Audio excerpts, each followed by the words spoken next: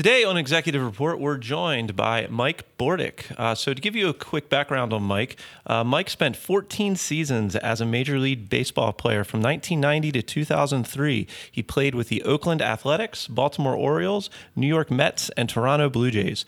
Mike played over 1,700 games in the major leagues. He had 5,770 at-bats, 1,500 hits, 91 home runs, and 626 RBIs.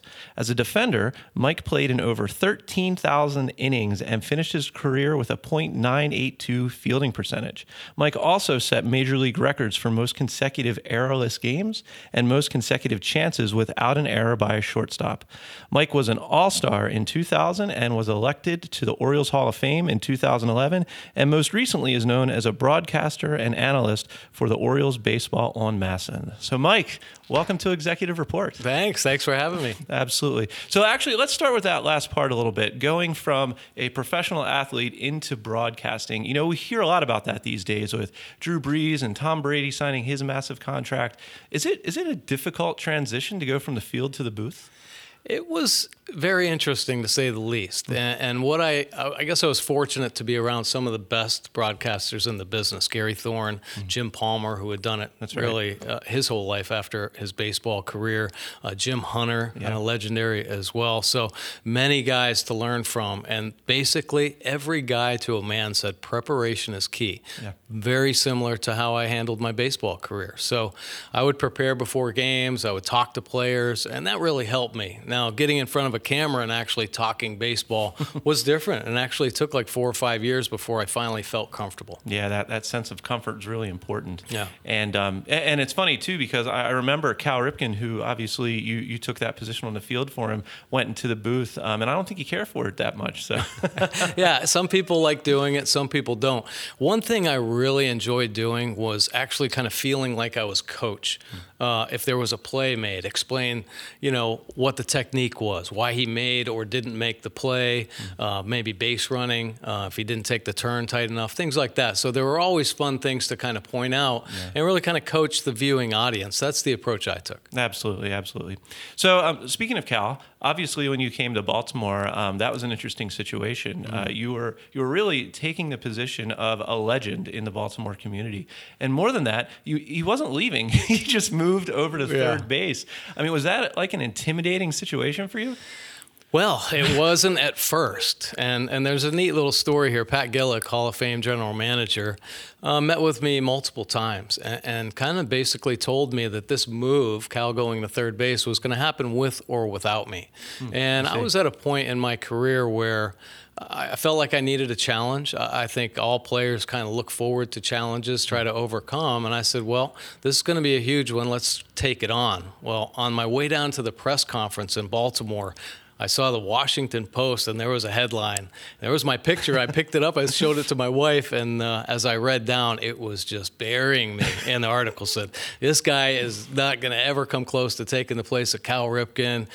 He's a glorified utility player. Just really ripped me, Wow. So I ended up calling my agent and said, I don't think this is going to happen. And they finally kind of talked me back into getting down to the press conference. And, I think I put a lot of undue pressure on myself. The team was awesome. And I guess that was the only saving grace about that 1997 season. We went wire to wire, and we were arguably the best team in baseball. And Cal Ripken was just as advertised, one of the greatest both on and off the field possible.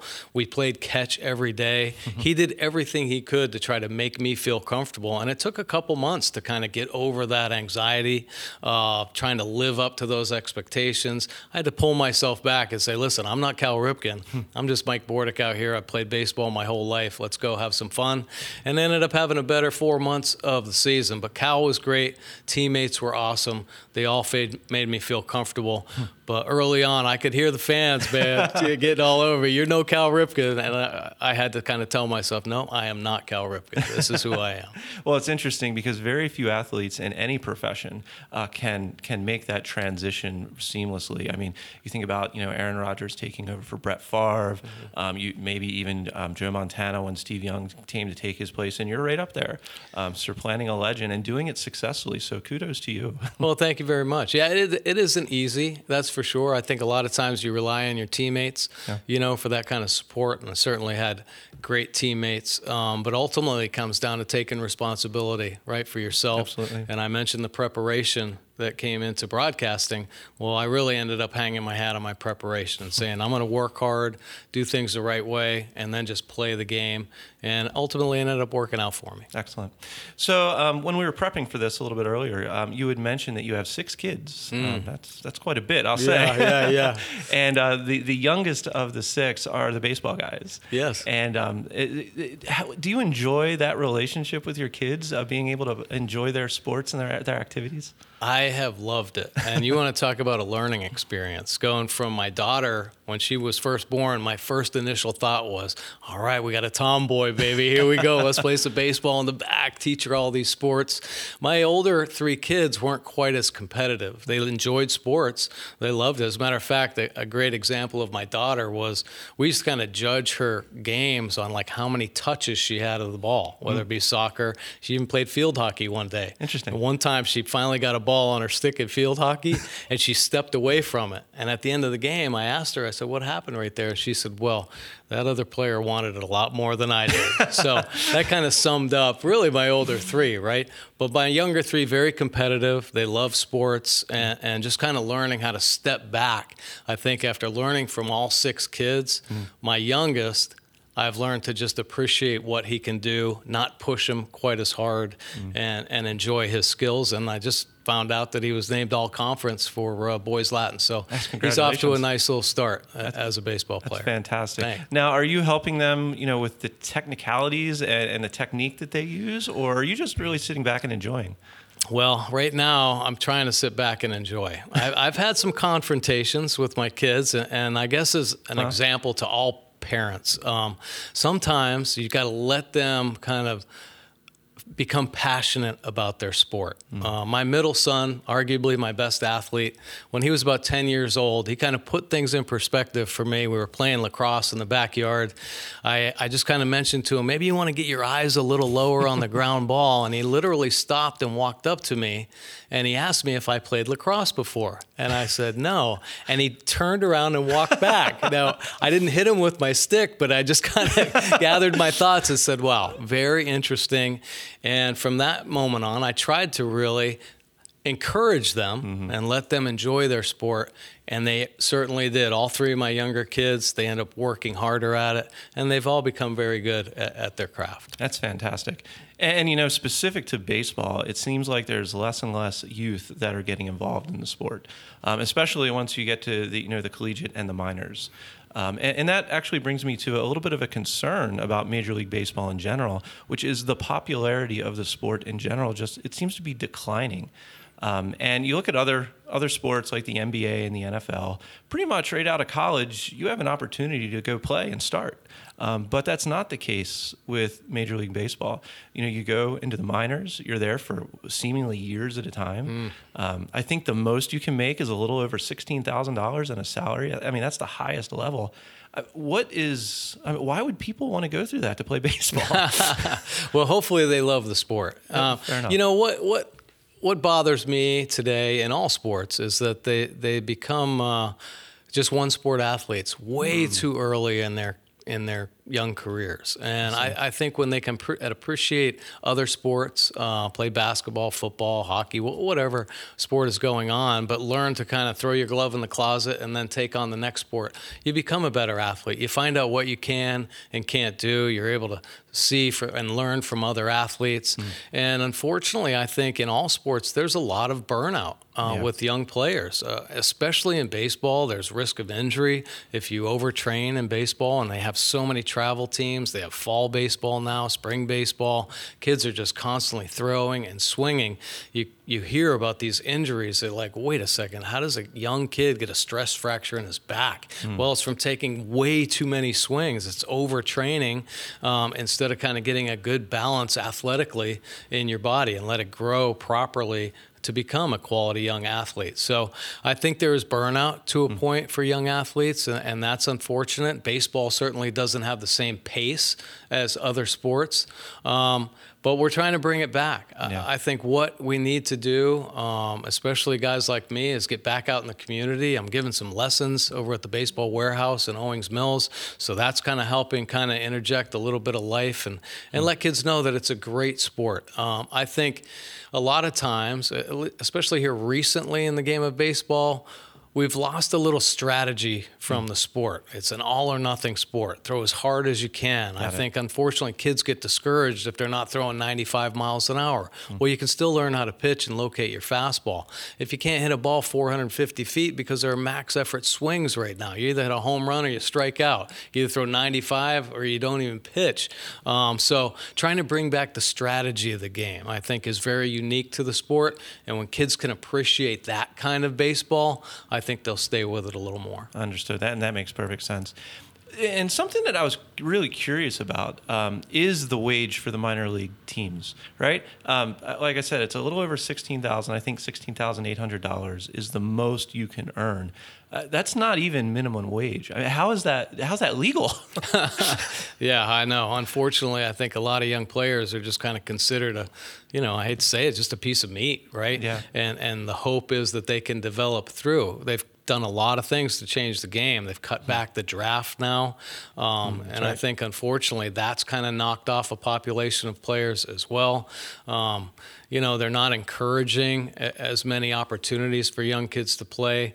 And I think there's always been that kind of treatment in minor league baseball. The first contract I signed, I signed for $700 a month.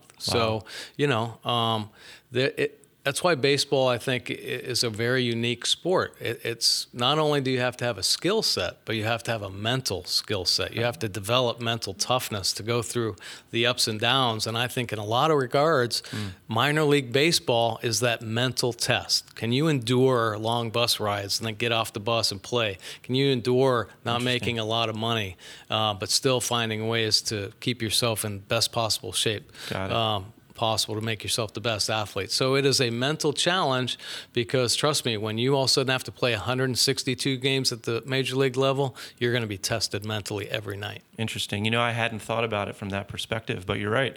There are a lot of games, and it is about endurance, both physically and mentally. So that does make a lot of sense. You had mentioned providing opportunity for people to play baseball, and I know you're involved with League of Dreams, and you do a lot of work with them. So would you tell us a little bit about the mission and how you help? Yeah, thanks for asking. Yeah, the League of Dreams is such a special program. It gives special needs kids of any need opportunities to play baseball and softball. We've expanded a little bit. We've done CrossFit. We've done swimming. So we are basically hoping to become the physical education for all kids with special needs. Excellent. Give them opportunities to play sports, learn about health and wellness to some degree, to be active and build friendships. And I think in a lot of ways that's what sport offers, right? Yeah. You learn character, you learn about hard work, you learn about making the most of opportunities. And trust me, these kids love getting out on the field and playing. You can sense their accomplishment when they make contact or make a play. Their face lights up. And it's not just them, it's the parents that are watching on the sideline. We are volunteer-based, so the kids that come and help us as volunteers, that impacts them on a daily basis. When they go out in the community, they look at kids differently. They treat them as peers. Yeah. So it's so impactful, and it's so humbling, and I'm so proud of the things we've done, and we're looking to try to expand and give every kid an opportunity to get out on the baseball field. That's fantastic. As someone that has a special needs brother, he's in his 20s now, but I understand that challenge because he was never involved in team sports at any level, and he didn't have those opportunities. So I think what you're doing with League of Dreams is absolutely phenomenal. You said it's volunteer, 100% volunteer? Pretty much 100% volunteer. What we like to do is if we have, say, 25 kids that come out and have an opportunity to play baseball or softball, we'll try to get a local baseball team to come out there and volunteer and help. We've had great relationship with St. Paul's Girls School. They ended up having like 50 girls out on their field to help support and cheer on our kids from Ridge Ruxton School. And they got to love it, right? Oh, absolutely. It is incredible. So we have a base of volunteers that love to come out, but when we can get other teams in there, Maryland Terps baseball team has been a part of it, UMBC baseball team has been a part of it. We had a huge event that we had soccer and softball. Listen, the UMBC soccer team came out, lacrosse team came out, and the baseball team, all to help these kids. It was an amazing event, and we're grateful for all the contacts that we've had to help these kids really enjoy and appreciate sports. Fantastic. So if someone wants to get involved and help out, how would they do that? Leagueofdreams.org. Okay. Check out our website. We're now starting to get into social media. We love donations because every donation helps give kids opportunities to get on the field. And that's really our goal, to every day give kids with special needs opportunities to get out there. I mentioned how impactful it is to the volunteers, how many parents love to see it as well. We have great relationships around the community. We also work with the Maryland School for the Blind, which is incredible. Beat baseball. Yeah. Wow. If you haven't seen that, my gosh, check it out. My brother's a graduate from the School for the Blind. No kidding. All right. We just did an event up there not too long ago. So it was a lot of fun. Watching how visually impaired kids can learn to play sports is an incredible experience. It absolutely is. It really is. It's mind-blowing. And it kind of makes you step back and say, wow. It does. It's unbelievable. It does. So leagueofdreams.org? Yes, leagueofdreams.org. Absolutely. Fantastic. Are there any opportunities for companies to help as well, like on a corporate level? Please. Yes. Okay. Absolutely. We've had some great partners over the years. Cal Ripken Senior Foundation has been really our mainstay and somebody that's given us opportunities to influence the lives of so many families and kids. The Children's Guild was a great supporter for a number of years, and we are looking for those kind of contributions, and corporate, those are the groups that can really kind of put you over the edge. So we're looking to expand, give every kid an opportunity, not just here in our backyard in Maryland, but try to help out in other states as well. So I know we're running short of time, so I just have one last question. You've had a great career. Obviously, you've got kids, maybe grandkids in the future. I don't know. I mean, what does it look like over the next 5 or 10 years for Mike Bordick? Well, my goal, my dream is to continue to help build the League of Dreams and to be a part of that on a daily basis, because the impact it has on so many of us, and for me, has been life-changing. So to be able to stick with the League of Dreams and to continue to try to push that is my ultimate goal. I'm involved still with the baseball warehouse, so helping teach kids to appreciate and love the great game of baseball and really learn about sports in general, because, sports has so many great things to offer. Teaches, obviously, great characteristics of values, morals on the field, sportsmanship, how to work as a team, and I think we all need a little bit more insight into that. I love talking to parents as well, just kind of have them pull back and enjoy their kids. Trust me, I've got 6 kids. That time goes by. So the more times you can enjoy those opportunities, watching your kid, even if he's out on the sports field picking daisies, appreciate it. Stay in the moment, because it doesn't last very long. Yeah. Well, remember, everyone, make sure you hit that like button and subscribe. And Mike, thank you so much for joining us today. Thank you. Great being on the show.